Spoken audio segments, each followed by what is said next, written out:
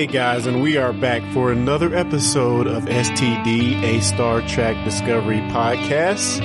If you're new to the podcast, we thank you for joining. And coming back on board for another episode, we thank you as well for tuning in again. And yeah, so if you're using this podcast to power your jog or workout, getting you through another day at the office, again, we are glad you are with us. Yeah, so we have a lot to unpack today, a lot to unpack. This ongoing discussion of the mutiny, we'll talk about that, as well as this idea of spores. Yeah, I think we're going to have some interesting conversations around that. I'm really semi-confused, but halfway intrigued. I guess we'll see. And also this mysterious Lorca. Man, he is some character, and I have a feeling we have a lot to say about that as well. So, before we go any further, I will introduce the other people on the panel today. The Trek historian himself, Jonathan Shorts. John, how are you doing, man? Doing great, man. How are you? Oh, man, I'm great. I'm great. Glad to be on again, man. Yeah. Yes, we survived another episode. Oh, yeah. And also on the show, once again, we have the Who-storian, Cal Jones. Cal, how you doing, dude?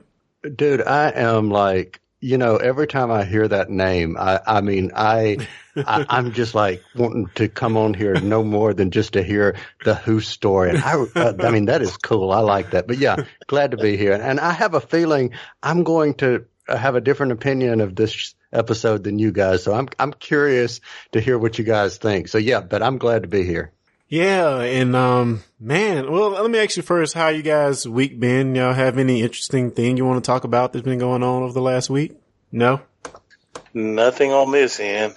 For me, you and I and our friend Lee recorded on Tuesday night. We did a review, which will be coming out in the next couple of days, for discussing Who of the Five Doctors, which was really, really cool because that was another classic Who episode that you haven't seen yet, right? Yeah. That was a ton of fun. And then last night, so I've kind of had a busy week. Last night I did an interview with a Doctor Who. Well, not just Doctor Who. She does Game of Thrones. She does. She does Game of Thrones. She's done all the Marvel Netflix shows and The Walking Dead. She's actually.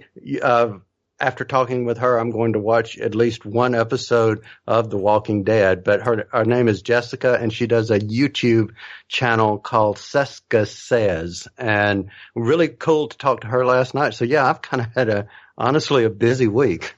Yeah, I'm very intrigued by that interview, and I can't wait to listen. Hopefully you guys got in some of the business of being a YouTuber. So, she did. She gave some good insight, to be honest with you. Cool. Yeah, I can't wait to hear that.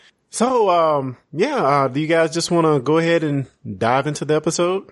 Beam us aboard. Let's go for it. Yeah, okay, cool. So, we start off with this scene where Burnham is on this prison transport, and they run into a bit of trouble. Ah, man. So what do we guys think of this scene? Thoughts? Not really. I watched the After Trek episode of it, and they were praising the writers for that particular scene for doing such a great job during that scene, and that was a pretty good scene. I mean, outside of the actual writers of Star Trek doing it. So, I mean, it wasn't much about it. It kind of went as I would have expected it to go. There was no surprises there, really. Well, I don't know. I might question that. I do think, well, two things. Well, first of all, the fact that not the captain, whoever was flying the vessel, the pilot, I was shocked by the fact that they went, I'm presuming, outside of the ship to do something. We had this bacteria eating alien that was kind of, I guess, destroying the ship. And of course, so she went outside the ship, right? I don't know if she went outside or got pulled out. Go ahead. The bacteria they were talking about was a energy feeding life form. It feeds off the energy of the ship.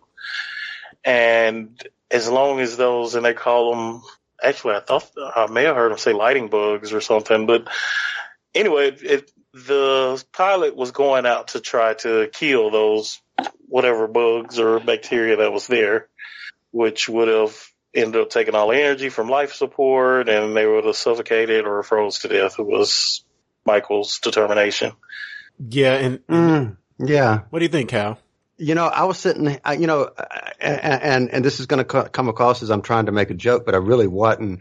But it's funny that you said what you did about the captain or whoever it was walking outside. And if our friend Lee is listening to us, he'll get this joke, which is, I was thinking, okay, she's hearing voices. She's going outside. But anyway, Lee would get that. But Yeah, I thought that scene was really good. I liked how even though they were in this distress, Burnham was had the very Vulcan demeanor about her. She was, rock solid and didn't falter. She just had this, oh well, we're gonna die, whatever. I've seen it all. It's, showing that Vulcan side of her upbringing, which I thought was really cool.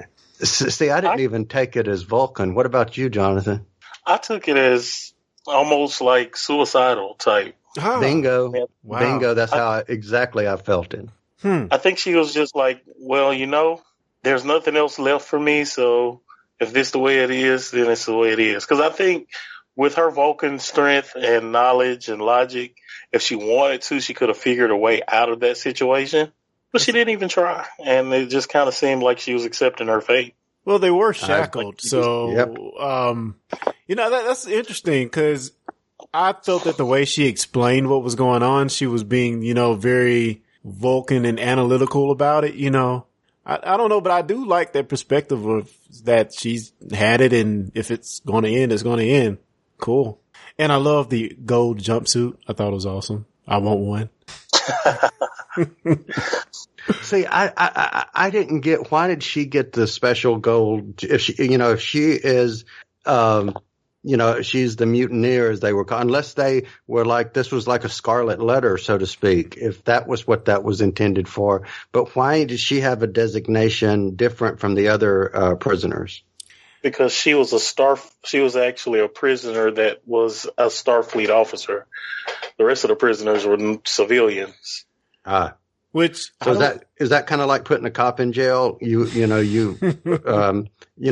literally, you want to kind of like say, go get them or something. Yeah, I guess. I mean, it would be a bad idea either way. For real, I think I'd want to blend in. Exactly. But you notice in the initial conversation that she was having with the other prisoners were having, they were talking. They said, "And we have our fellow Starfleet something." Or he said, "What did you do? Come in, violate curfew or something?" He was making a joke about her being in Starfleet. Yeah, which is funny that we see that now everybody believes she's responsible for the war, which I really didn't get that. And that sentiment is kind of echoed throughout the episode. People think that she's the reason we're having this war with the Klingons, which if you want to be very, picky about it, she killed the Klingon guy, but I don't in any way think that she is the reason we're at war with the Klingons right now. Well, we think that because we've actually seen it from the perspective of the Klingons.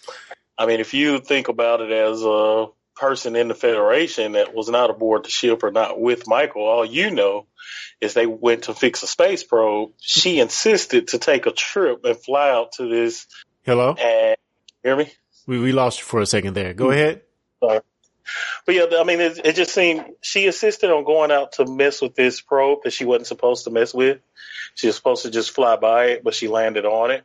And then her suggestion after she got back was to target it. And I mean, from the outside looking in, she caused this to happen. No one knows why the Klingons really attacked other than what T'Kunva said at the very end. So, I mean, from the outside looking in, she did cause it. Yeah, I agree with that. And things do tend to get conflated when they're so close together. They're really not causalities. We just know they happen pretty close, and they might have to do with each other, maybe not. Right? Just circumstances. But yeah. And And doesn't people or don't people also kind of, make the narration themselves? And if, what Jonathan and I are saying, if that's what's true, that she was resigned to her fate and wasn't trying to, either being suicidal or being just let me stay a prisoner or whatever, and she's not actively being a participant in it, she's not going to correct those who are saying she's fault. I would think she would be embracing because she's punishing herself. Yeah. Right. So we're going to talk about the prisoners a little bit more, but we go and we see where, of course, the Beacon on the Hill Discovery comes in, swoops in and saves them. And this is really our first best look at the ship. And I really thought I would not like the design of the ship when I first, saw kind of the stuff online, but I have to say it is a really freaking cool ship, man. What do you guys think about it? It is freaking awesome. And yeah, I agree. What I discovered through a little research, it's a Walker class ship, which was named after an astronaut in our actual space program in the early years of our space program. Ah, cool. Yeah, I have to say I love the double ring saucer. That's a pretty unique thing. Again, at first I thought I would hate that, but just seeing it on screen, it looks fabulous. Yeah, it's just not your typical, it doesn't look like another cookie cutter version of the Enterprise. And I think that's what I like about it. Yeah. And it's interesting to think that it's because it's an experiment, like a science vessel, quote unquote. I would think maybe that would be a good idea, if maybe all the experiments took place on the outer ring or. Oh, wow. Because, DS9 was set up like that. It's like the docking ring was on the outside, then you had the habitat ring on the inside. In case of anything happening on the docking ring, it wouldn't affect the ship as much. You know what I mean? So it kind of gives a separation.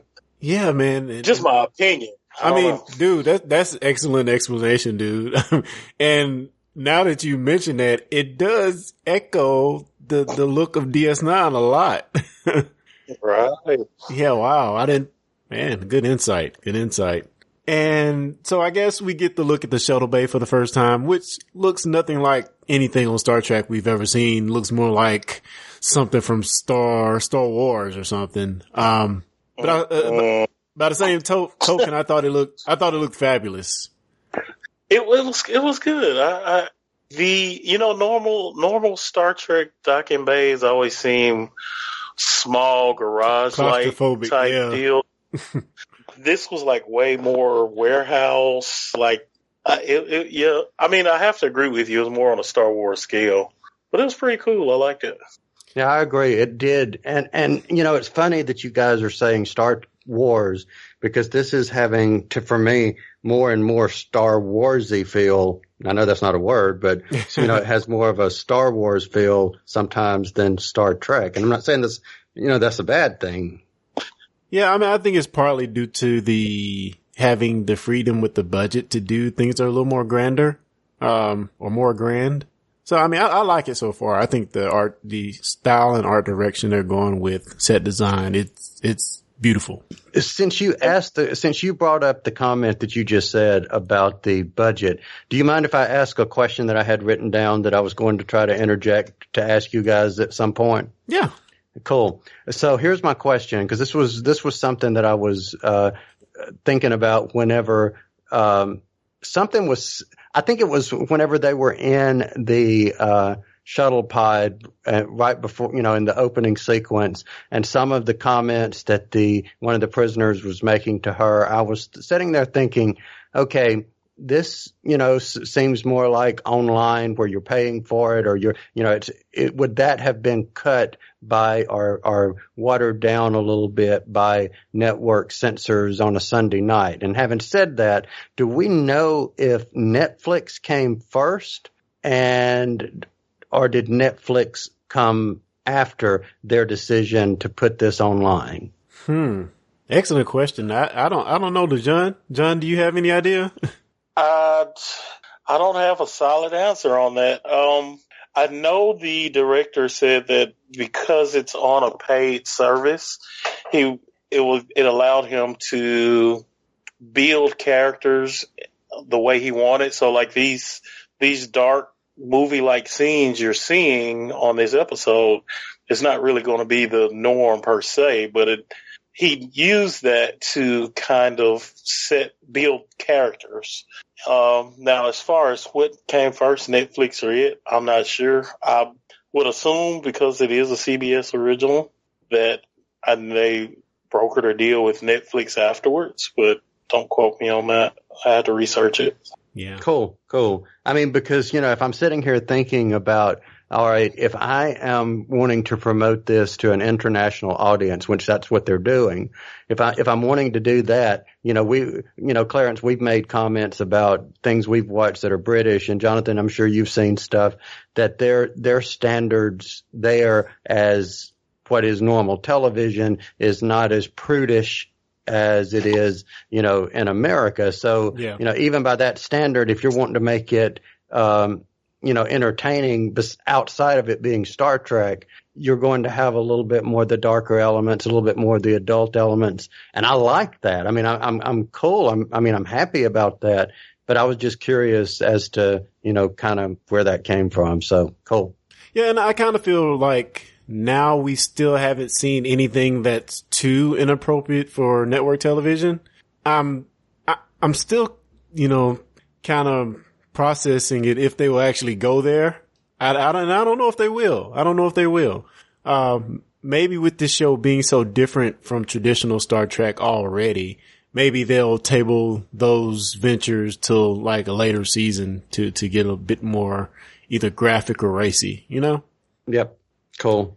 So one thing I want to mention about the shuttle bay scene before we move on, does anybody remember Commander Landry from anything? She looks very familiar. Yes. She was in Battlestar Galactica. Tori Foster on Yes. Yes. That, all right. But which, was she a Cylon? Yes, I think she did turn out to be a Cylon at the end. Yeah. Yeah, she was one of the few Cylons. So the final five. Yeah. I really like her playing a bad officer on this show. I think she really pulls it off and has a few good quips in there as well. I thought were really, really funny. And a little more eye candy for the show. Not bad. Yes, indeed. But yeah, I really liked her. And, to move on, we get to the scene where, Burnham is in the cafeteria, and this scene is so funny because it's typical prisoner first time at the prison, mess scene. She walks in and of course there's nowhere to sit down, and she eventually settles with the prisoner she came in with. And I don't really understand why they had the gumption to jump her all of a sudden. To me, that really didn't make any sense. What are you guys' thoughts on that scene? It was one of my favorite scenes just because I'm a martial arts fan. So the fight scene in it was awesome. And a lot of times, and especially in your sci-fi series, your fight scenes are not all that well choreographed. So it was pretty good, and I can get into that a little bit later. But I think there was a frustration building up. I mean, everybody was upset with them because they lost upset with Michael because they lost a lot of friends and family in that initial attack from the Klingon. So, everybody had some animosity built against her. I'm not sure what caused them to jump her right then. I don't know if that guy was just being a dumb butt, but she kicked their butts. I know that. Yeah, that Vulcan martial arts. Yeah. Now, what makes that Vulcan martial arts? It didn't look anything other than she was the almost Vulcan neck pinch thing at the end. Yeah. My thing was, yes, I did like the fight scene. It was well choreographed. I looked at it more so as this is just an example for her to show off her skills. Mm. Yeah. I mean, I just saw it more so as a plot device. I get that. I can see that. And then, of course, next we go on to her actually having her first run-in with Saru. And it looks like they're both like equally surprised and shocked to see each other, which I thought was really cool. And yeah, it looks like Saru has moved up the ranks. Yeah, I think he's going to be more of just a pawn, though. I think he needed a first officer that would just do what he says regardless. So I don't know if he actually earned that promotion or he just fit that spot that Captain needed. But it was good to see them together. That was a good interaction they had. See, I found the character a little bit more redeeming in this episode because I mean, I wouldn't have cared in the last two if he was one of the ones that got, X'd. And, I much like the captain from the last two better than him. So I would have been fine with him being gone. But having said that, I actually liked him in this episode. Yeah, and it's interesting, John, that you mentioned that he may be more of a pawn or somebody the captain can kind of run over. Cause, the immediately next scene we see, Lorca for the first time, and this guy looks scary. He is the typical, I'll relate it to this. Recently on my job, we were doing some training and they actually showed a scene from the movie Patton. So I forget what actor it is, but it's that big speech where he's standing in front of the America flag, talk about how we're going to go out there and kick some butt for America. Lorca seems like that guy. He seems like the guy that would do whatever it takes by any means necessary to win the war. And a scary guy. Yeah, he's, I don't know scary yet. I think oh man, dude. I like him. He's a strong character. I don't know scary yet. We'll see. I'm saying more so almost there's something, and the word, I'm just going to say the word that popped into my head. There's something almost diabolical about him. Mad scientist. Yes, very much so. That's actually even better than diabolical, actually. Yeah, he's going to be good. It's just hard for me to see where Saru fits into this ship, Yeah. Like, out of all the people to take as your first officer, why Saru on a ship that's doing experimental science? And you were actually, I think he mentioned that this ship was built specifically to win the war. I mean, why would you take a species that's known for being terrified? Yeah. Yeah. So let me take this opportunity to just interject a bit of feedback we got. Guys, you can send feedback to fans@stdpodcast.com. And this is once again from Eric Hetherington from British Columbia, Canada.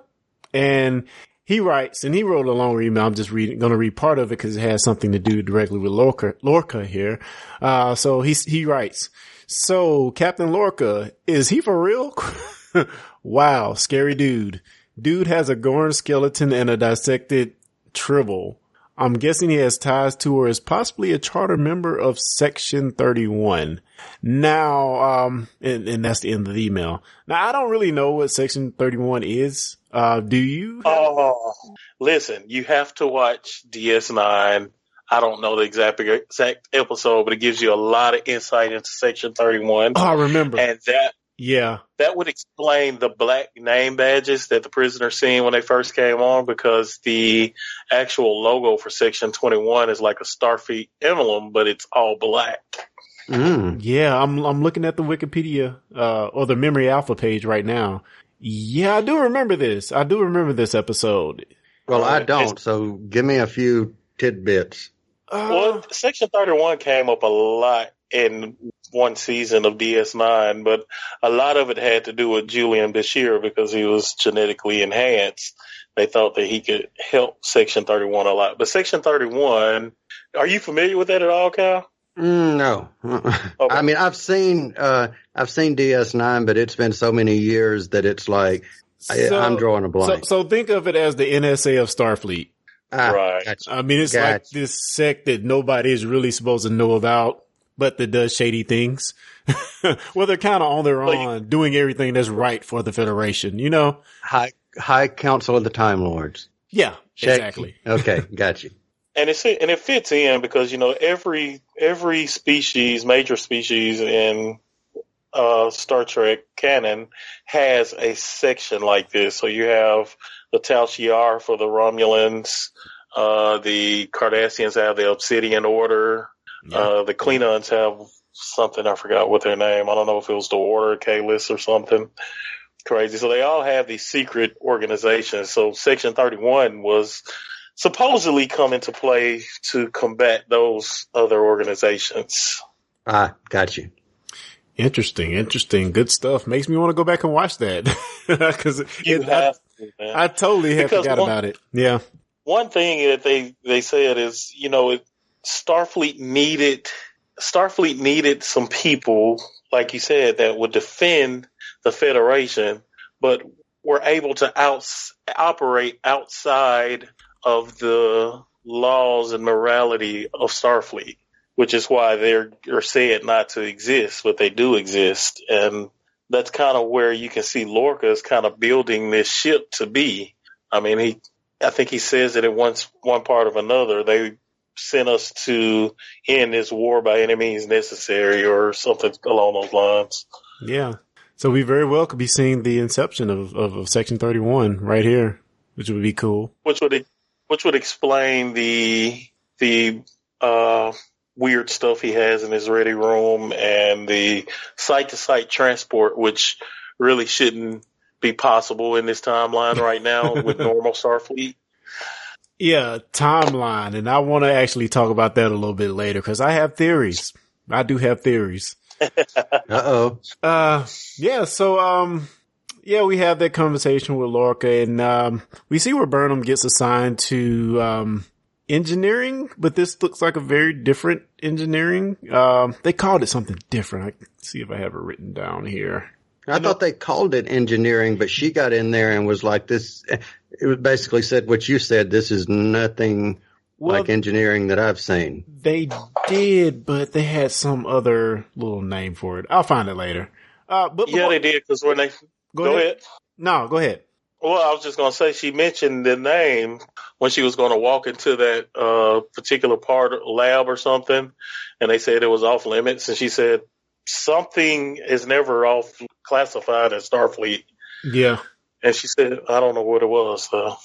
Oh, you know what? Before we get to engineering, I'm missing like one of the best scenes. Well, I don't know best. The scene where she meets Tilly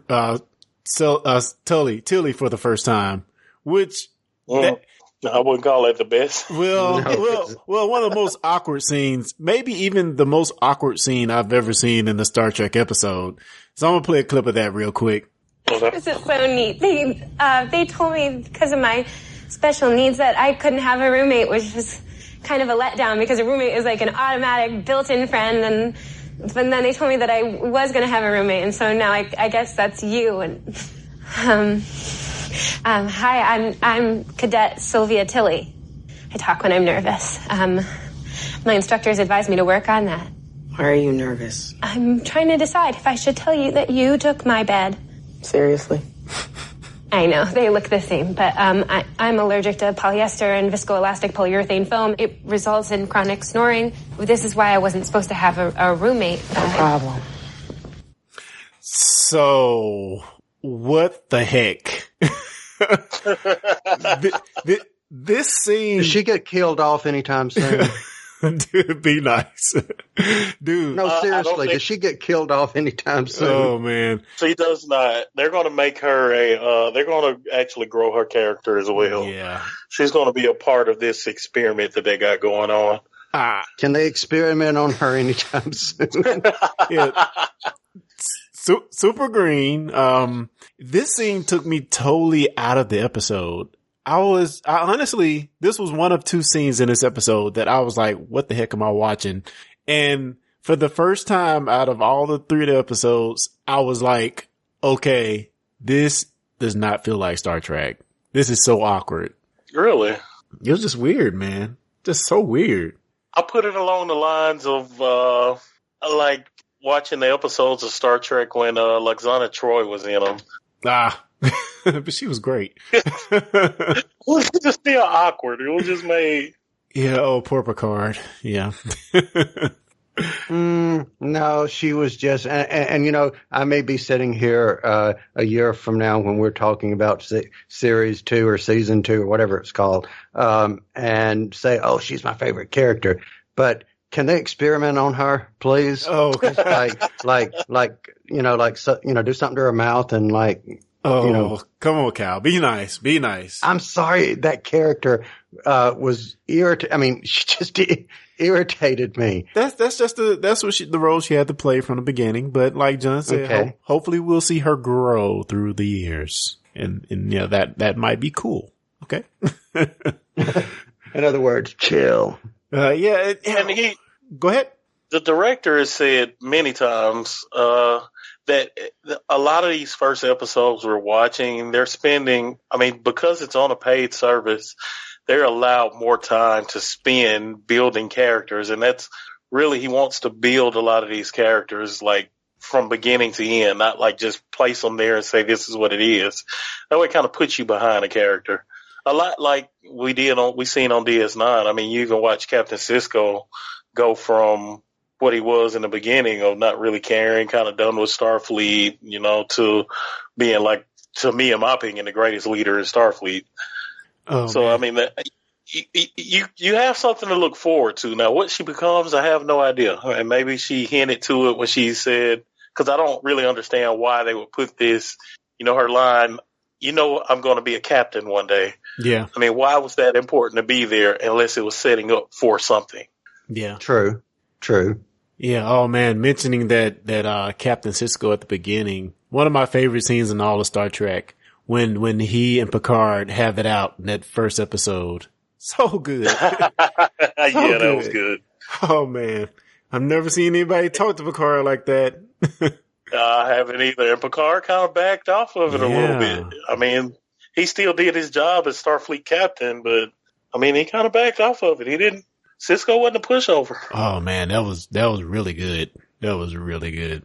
But yeah, okay. I guess. Oh, Black Alert. We had that during this scene. Wow, the first time we've had a Black Alert ever that I know. That's what I was going to ask you guys. Is that ever happened?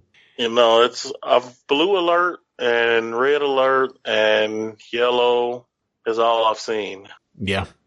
First time for a Black, which, man, weird things going on during the Black Alert. This condensation looking stuff hovering and instantly Burnham, which is again playing to her Vulcan tendencies, is being like the ultra detective. This starts her mind racing and she's going 90-0 in her mind, thinking of what is the frack is going on here. Nice Galactica. Absolutely. Fracking Cylons.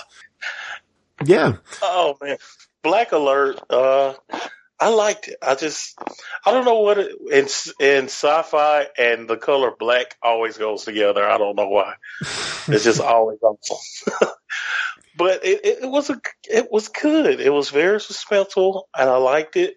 But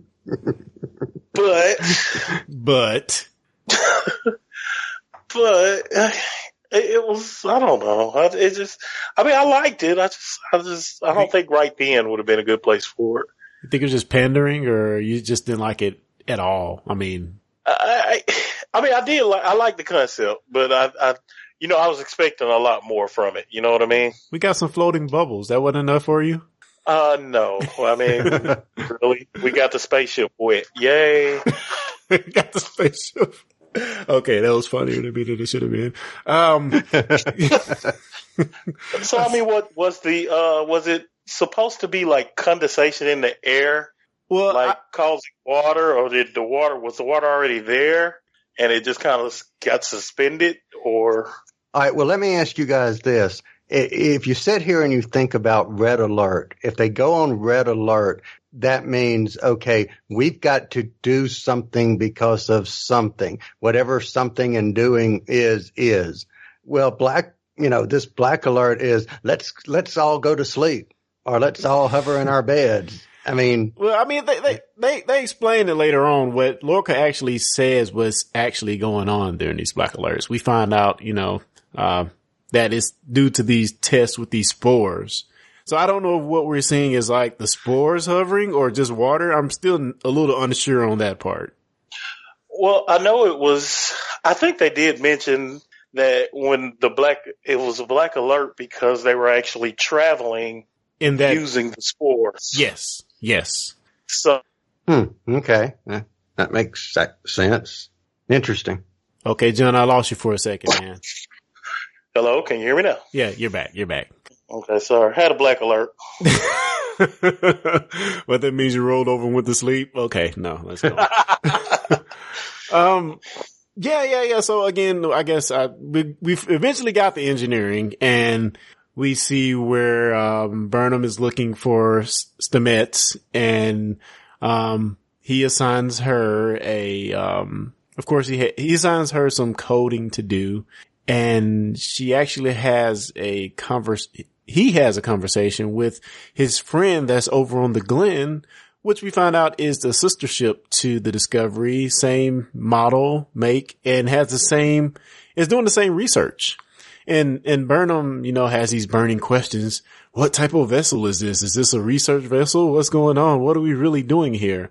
And, she just has questions, even when it gets down to her doing her little coding thing to try to fix up some code. She just can't stop being this ultra investigator, sleuth / person that she is. Just Vulcan tendencies, I guess, mixed with the human. She's just, curious, ultra curious. I could go with that. I mean, wouldn't you be though? I mean, one minute you were heading to prison and the next minute you're in a black alert and water is floating. I mean, you would have to be curious at least. Yes. I mean, absolutely. I mean, my thing with this was from the very beginning, it was like, okay, everything, and it's something well, I don't want to jump ahead, but coincidence for coincidence sake is nothing meaning. I mean, coincidence for coincidence sake pretty much says it's no coincidence. Yeah. I mean, and I think another thing that makes her so on alert is that her being, a very high, she was a first officer. So she knows protocol. She sees whenever something is out of place. She's been trained to do that. So when she sees things not going as, she knows they should be going, she starts asking questions, and it starts her mind racing to try to figure out what the heck is going on. Which, let me say right now, breath entry is the worst invention ever in all of Star Trek. I'm sorry. It is so dumb. Oh my goodness. What is? Yeah, that was awful. Breath entry. Yeah. The breath entry thing, yeah, that was stupid. What? Really? Really? Yeah, that kind of, we're on this ship and we're all in shock and awe at all of the new and high tech, and then we go blow our breath into a hole and open doors. Plot device. It's rough. I don't know. And maybe they were using that as a way to kind of downplay the tech so it can kind of keep it in timeline. Yeah, But it was a terrible attempt, I think. Yeah, just go with what we know. Make it fingerprint. Even if she has to go put a piece of tape on a girl's finger and mold a fake thumb. I don't know. It's better than the breath stuff. Ooh, let me put this rag on her while she sleep and then get in. Right. No. Because, I mean, right now, today, at my job, we clock in using fingerprints. You mean to tell me in 2259 or whatever this date is, we're using breath? We've digressed to breath? No. Okay. All right. Here's the deal. They want to make sure that whoever in there is not intoxicated. So it's a breathalyzer door opener. But how can you be intoxicated? But the I don't know, but that makes as much sense as a breath door. Okay, breath door. Hashtag and we never hear about door. them brushing their teeth, so that has to be a bad situation. What if you suck in instead of breathing out? I'm just saying. That's what she said. Oh gosh. Oh, so here we go, guys. We're gonna fast forward, go a little further in the story, and we eventually come to the point where we find out the Glen has been destroyed, and Lorca announces that we're sending a party over there to get whatever research we have left and investigate a bit. Well, can I interject something real quick? Just Sure. a quick point. Someone who watches these episodes a lot closer than we do noticed that this string of code was actually a hacker's code used by our actual U.S. government to try to hack into Iran's nuclear missile systems. What? That's not It's crazy. Is that the Stuxnet code? Yeah. That's I Wow. forgot the name Okay, of it, but that, Well, wasn't somebody also saying that this was being run on Windows too? well, they were saying that code was specifically designed on Windows, and because of the way that it was laid out on the screen she was looking at, it only could have been laid out that way on a Windows system. Wow. Yeah, Stuxnet was an attack on an Iran nuclear power plant. Wow, man, that's a good find. Who knows that? Wow. Matter of fact, I uploaded a link earlier today to Yeah, I think I saw it. I'll post it in the show notes. And the fact that you found that, Jonathan, not that you didn't deserve it before, but I think if there were any doubts that you are called the Trek Storian, my friend, you just validated that. Yeah, that's pretty awesome.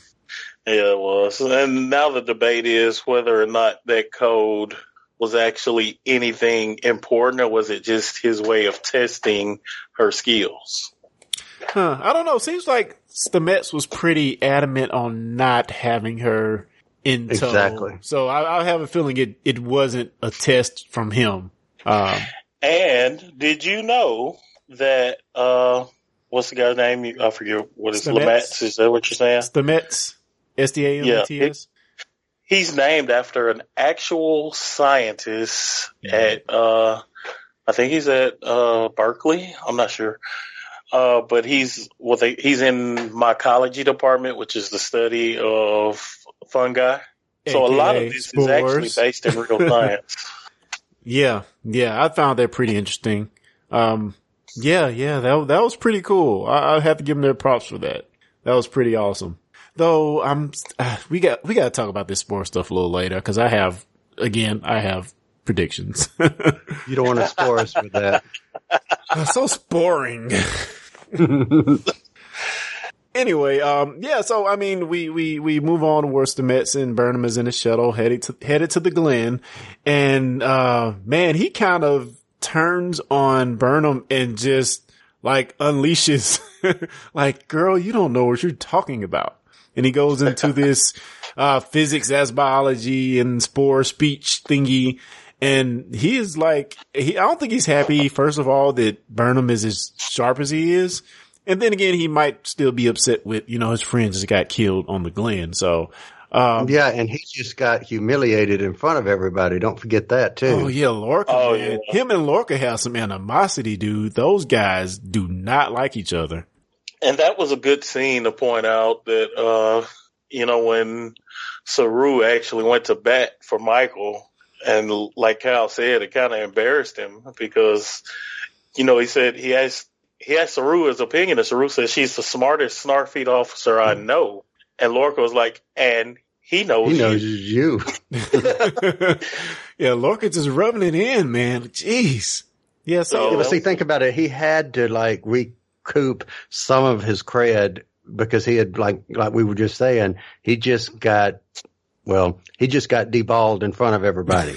And so he had to, make up a little bit, because, here's this convict that is basically being said knows more than I do. Yeah. That was an interesting scene. Yeah. And it seems like he's kind of upset with Lorca because Lorca's holding him back from experimenting in the full potential of what they're trying to do like their sister ship had already been, I forgot what great word they used, but like they traveled at 900 something crazies. I don't remember, and they were only at like 50. Yeah. And he kind of blamed that on, well, his best friend kind of mentioned that Lorca was holding him back. Yeah, I mean, well, it's just like him and his friend have created this great technology, and, you know, Lorca and Starfleet are at this point in this war, they're going to win by any means necessary. And it seems, like you said, he doesn't want to be there, yet and still he's there and has to do this research, and it's all in an effort to win this war. And seems like would rather be doing something else. Right. Yeah. So, I mean, from there we get to the scene where they actually go on to Glenn, which this was probably the least best part of the episode to me. Semi-interesting. It was more of a ghost ship type vibe. But, you know, they go on the ship, they retrieve information, they meet this baddie, this beast of some type. They meet Klingons on the ship as well, which it seems the Klingons are there to retrieve the information as well. But of course, running into this beast, which I don't know if they ever really explain how the beast got there or where it came from or what it is. But it was, you know, I'll use Cal's words, plot device to actually drum up some tension on the ship. Now, did it not to you guys seem like that creature looked a lot like the creatures that Michael and the captain were helping in the very first scene of the very first episode? Wow. I mean, I don't know. I hadn't thought about that. Because, I mean, I'm looking at when it kind of like came up a little bit and he had like the little mouth come out like a slug type deal and tentacles. Well, that was the same as those creatures after they busted a hole in the whale. Those creatures that came to the whale, they kind of looked that same way. Huh. It could be. I wouldn't rule that out. I didn't catch it at the time. I have to go back and watch. But yeah, I mentioned my first worst scene in this episode, but this is another one when Burnham is actually crawling through the Jeffries tubes, which I thought was cool in itself, but come on, guys. Why does she have to be reciting Alice in Wonderland while she was stammering through the Jeffries tubes? I just did not like that at all. Maybe it's just me. It just felt weird. No, not just you. I was like, what am I watching? And you know what sucks? It's on I don't know if it's just on the $5.99 tier of CBS All Access or not, but you can't rewind. You can't go back. What? So, or either maybe I was having technical difficulties, but every time I try to take it back, like the little place bar would drag back, but then when I let it go, it would go back to where I started from, where it was previously at. So if I kept doing it, I would keep missing more and more of the show, but I was trying to go back to hear what she was saying. So eventually, after my second time watching the episode, I actually heard what she was saying, and I was very disappointed. Yeah. And I think they're using it to set up something, but it was just it's like they kind of threw it in last minute. Well, to me, it feels like they just used that moment for her to quote those words so we can have the setup we see in the end with her and Tilly talking about Amanda and Spock, you know, being read that book from Amanda to them as kids. So I think that was just a setup for those moments. Maybe we'll see it more throughout the series, but I think that's the only reason they did it. So they have this moment where they mention Spock's mother and Spock along with, you know, Burnham being in the fold with them, you know. True. It was completely out of character for her, though. Yeah. I really didn't like that at all. And must I say, I thought she was going to come up with something drastically more exciting than climbing through Jeffries tubes. Yeah. Hey, we're at the beginning here. We're 3 episodes in. I know. I mean, we have to be critical. I mean, you're following a long line of great shows. I mean, yeah, we have to hold them to a certain standard. And hopefully, the director keeps saying, just wait. We're doing a lot of character building. We're doing a lot of setup here. So, and I know we keep saying it over and over. We'll see. Hopefully we'll see. It's coming to something. But that was just, like you said, that was probably my worst scene since we started. Yeah, that definitely was a bad call. Kyle? No, I was just going to say the worst scene was, never mind. I'm going to leave that poor girl alone. Never mind. I was going to say something else about Tilly or Tally or whatever the hell her name was. I'm going to leave her be. Get off your soapbox, man. But anyway. And of course, we're moving along a little bit further. We get to the scene where we eventually see where Lorca is trying to convince Burnham to actually stay on the ship. We all knew this was coming. The name of the show is Discovery, and of course, Burnham will be on the ship. So we get the scene we all knew were coming, and I love that, man, that interaction between Burnham and Lorca at the end, where Burnham is giving Lorca her conviction about being a Starfleet officer, and she senses all this shady things going on. And like we said with Saru, she kind of doesn't want to be a pawn in his game. Her to be the scapegoat, so to speak, for this research that's going on. And yeah, she's not having it. She's not having it. And I want to read this little quote that I wrote down from her little monologue. She says, it is by the principles of the United Federations of Planets I live, and by them I will most certainly die. I didn't quite know what to make of it. I mean, and I say that as I trust Burnham. I mean, I feel like we've been with the character long enough to kind of understand some of her motivations. The captain, on the other hand, totally, don't have any ideas of his motivation. So I'm not quite sure how to take his response to what she said, not necessarily her motivations or what she was thinking and why she said what she said. I'm just saying I didn't know how to read his reaction. Yeah, again, I mean, I think he's just like the any means necessary guy. He really wants her, and he thinks he can use her to some benefit. My whole thing with Lorca, I just hope he doesn't end up being like a shady guy. Like, we know he's dark. We know he'll do anything he can to win, but I just want him to still be, to fall somewhere on the side of good by the end of this. I don't want him to wind up being this person who goes too far and, I don't know. I think there needs to be a measure of morals somewhere in what he's doing as a Starfleet captain. And I think that's so opposed to what we saw with, Georgiou, where she is so much textbook Starfleet captain. And then we're just like getting this shot in the face of Lorca, which is just so freaking different. So different from any captain we've seen. I don't know. Okay, so can I make a prediction? Yeah. Yeah, what you got? All right, so I'm going to predict, and I may even include a Norian girl in this prediction. But I think maybe by the finale, or maybe even if they break this up and have a mini season cliffhanger, I have a feeling that there is going to be another round of mutiny, and that Saru, or whatever his name is, and Michael and a Norian girl will be teamed up together. That's just my prediction. Wow, what a redemption that would be. That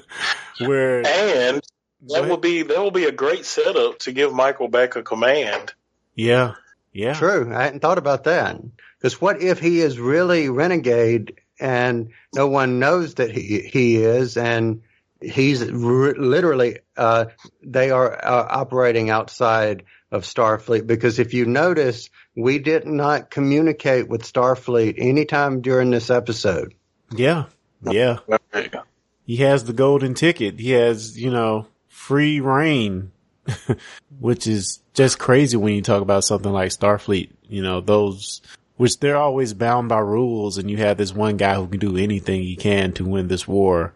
And, the idea of, what Burnham thinks is, biological weapons, she states that, you can't, it's not right to use these things, which we find out, later on that this spore technology is not really about weapons. It's about travel. It's about being in certain places, strategic places to actually win the war. And she steps into this room and she is seemingly instantly transported to different planets, in the blink of an eye. And yeah, so I'm thinking where they're going with this is, and we can get you guys' opinion as well, but I think they're going with this technology of travel where they basically can be anywhere they want to in an instant. And that is freaking powerful. It is. It really is. It's just, I mean, we know for a fact that technology will not exist. Exactly. Yeah. Past this series. So there's going to be a problem with it somewhere along the lines. But I mean, I like the idea. It's an awesome idea. Yeah.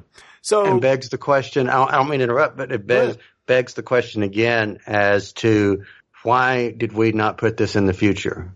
okay, I got some theories, and I've been teasing the whole episode. I'm finna give my theories, right. But first I want to mention that there's this show on the Sci-Fi Channel called Dark Matter. I love it. They have this device called the Blink Drive. And guess what they can do with the Blink Drives, folks? They can go anywhere they want to in an instant. So right. This spore technology is basically the Blink Drive off Dark Matter. Yeah. They're doing that right now. Wow. That's awesome. That never occurred to me. Yeah. So, okay, I've got a thought here, but I don't want to ruin your speculation. So keep going. Okay. Well, let me go to my theories. Okay. Well, my theory. I have a feeling, and this would interest Kyle, of course. And I think this is how this series is going to actually play into the canon we know from Star Trek. Okay. This drive or this spore technology is not going to only be about space, but I have a feeling it's going to be about time as well. So you're saying, if I understand you correct, that these spores can somehow make an impact on time, but not only time, but also, and maybe relative to that, dimensions and perhaps space? Yes. So basically we're saying Star Trek has TARDIS technology. That's what we're saying. Okay. But I know that's just my friend's theory, but I have a feeling they're going to be able to travel in time. And my theory is that this show is going to have something to do with the temporal prime directive before it's over with. Just my guess. And that might be how everything turns back to the Star Trek we know it by the end. Maybe. Well, we do know there's going to be an episode in the first season where a mirror universe is in play. Yeah. I don't know. So that may help it. Yeah, that's just my shot in the dark theory. All right, so that mirror universe will be where the captain didn't die. I must be like, I must have breathed in some spores and feeling, like psychic tonight. But that just came to me. That's Captain Georgiou to you, Kyle. Yeah, there you go. Captain Lady. No, annoying girl, Captain Lady. Anyway, sorry. I'm on a roll. Sorry. All right, guys. I think we've exhausted this episode. Any final thoughts from you guys? I like your theory. Of course you would. TARDIS. Yeah. Anything else? Couple of notes to know, just things I found. The producers are calling the area where you see the Gorn and the Tribble and all the dissected Tribble, and also a Vole. I think he did a dissected Vole, but it's a room separate from his captain's ready room that the producers are calling Lorca's Menagerie. Oh God. Oh boy. I was just calling it the Lorca Museum, but Menagerie works too, I guess.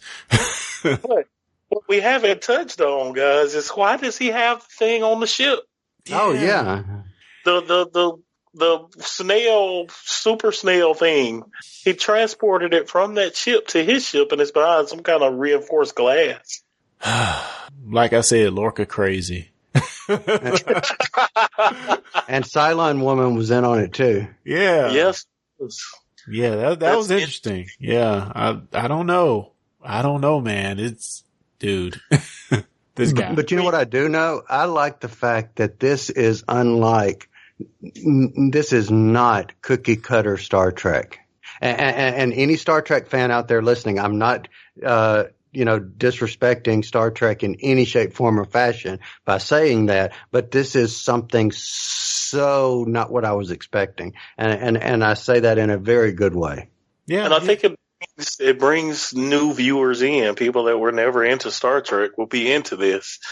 And the directors are saying that, part of the reason why they're doing this like this is for that reason. I mean, they're still going to bring it back around to the canon that all Trekkies know and love, but I mean, I like the way it's going. A little more dark than I'm used to, but I like it. Yeah. I think what's cool about it as well, as much as I loved or still love the series of old, I can't say there were things that happened that just really shocked me, that I had no idea where they were going. But man, this show, I just have no freaking clue. I have no clue, dude. And does that not just make it even more, well, it increases your enjoyment of watching each episode because there's nothing in these characters that other than Spock's father that we've seen that has to stay around. Yeah, it keeps it fun, it keeps it fresh, and keeps our eyes glued on the screen. Yeah, I'm just can't wait for the next one.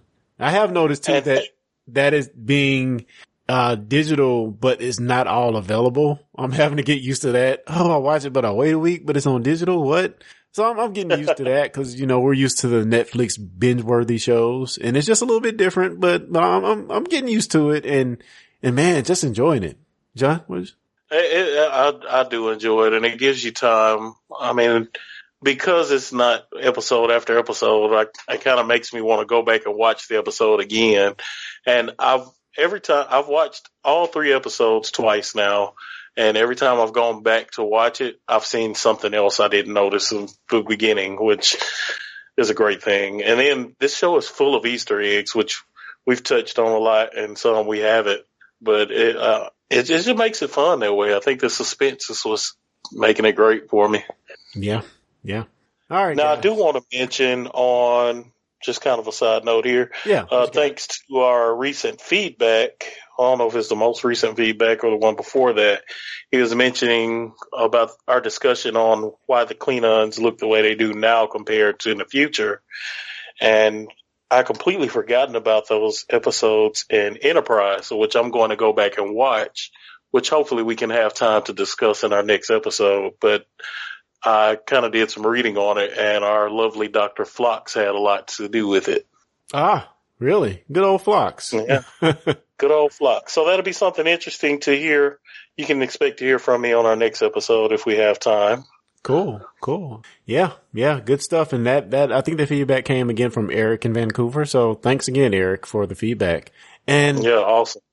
Yeah, good insight. So guys, we're going to wrap this thing up and, get a little parting gifts. Kyle, what you up to, man? Well, other than being on here with you guys, and as I was talking about earlier, also you can find Clarence and I, along with our friend Lee, on Discussing Who. You can go to discussingwho.com/subscribe, and also find us on Patreon at patreon.com/discussingwho.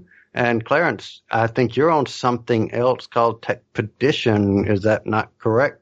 Yeah. You can check out me and my brother on the Techpedition podcast, where we talk about general tech, all things tech, anime. We're a little all over the place, but it's always a fun show. So come in and join us. We recently had Mark Wells from Dice Junkies on. So yeah, give us a listen over there at techpedition.com. And, and John, we're going to be expecting those reviews of, those Enterprise episodes from you coming up, man. Yeah, I'm going to have to kind of go back in because I'm in the middle of my 4th or 5th run of DS9 now. Oh, wow. So I'll probably stop that and go back into Voyager. So yeah, we can expect that here sooner or later. Cool. Well, guys, I guess that's it for the show. Again, you can send us feedback at fans@stdpodcast.com. Leave us a review on iTunes because all of that helps. And yeah, again, just thanks for listening. And we can't wait for the next episode, which I had the title here somewhere. Let me get it for you. Yeah, the next episode is The Butcher Knife Cares Not for the Lamb's Cry. Wow, that's weird. Weird. Getting darker. Oh, and boy. I also want to throw out there, guys, anyone listening to us and downloading our podcast, our wonderful fans out there, try to, hit us up on Facebook. Let us know what you think about our shows there. I'm constantly monitoring that page. So we'd like to have a nice conversation on Facebook on our page. Yeah, guys. And that is at facebook.com/STD podcast. And guys, once again, thanks for joining. And yeah, we are out of here. Live long and prosper.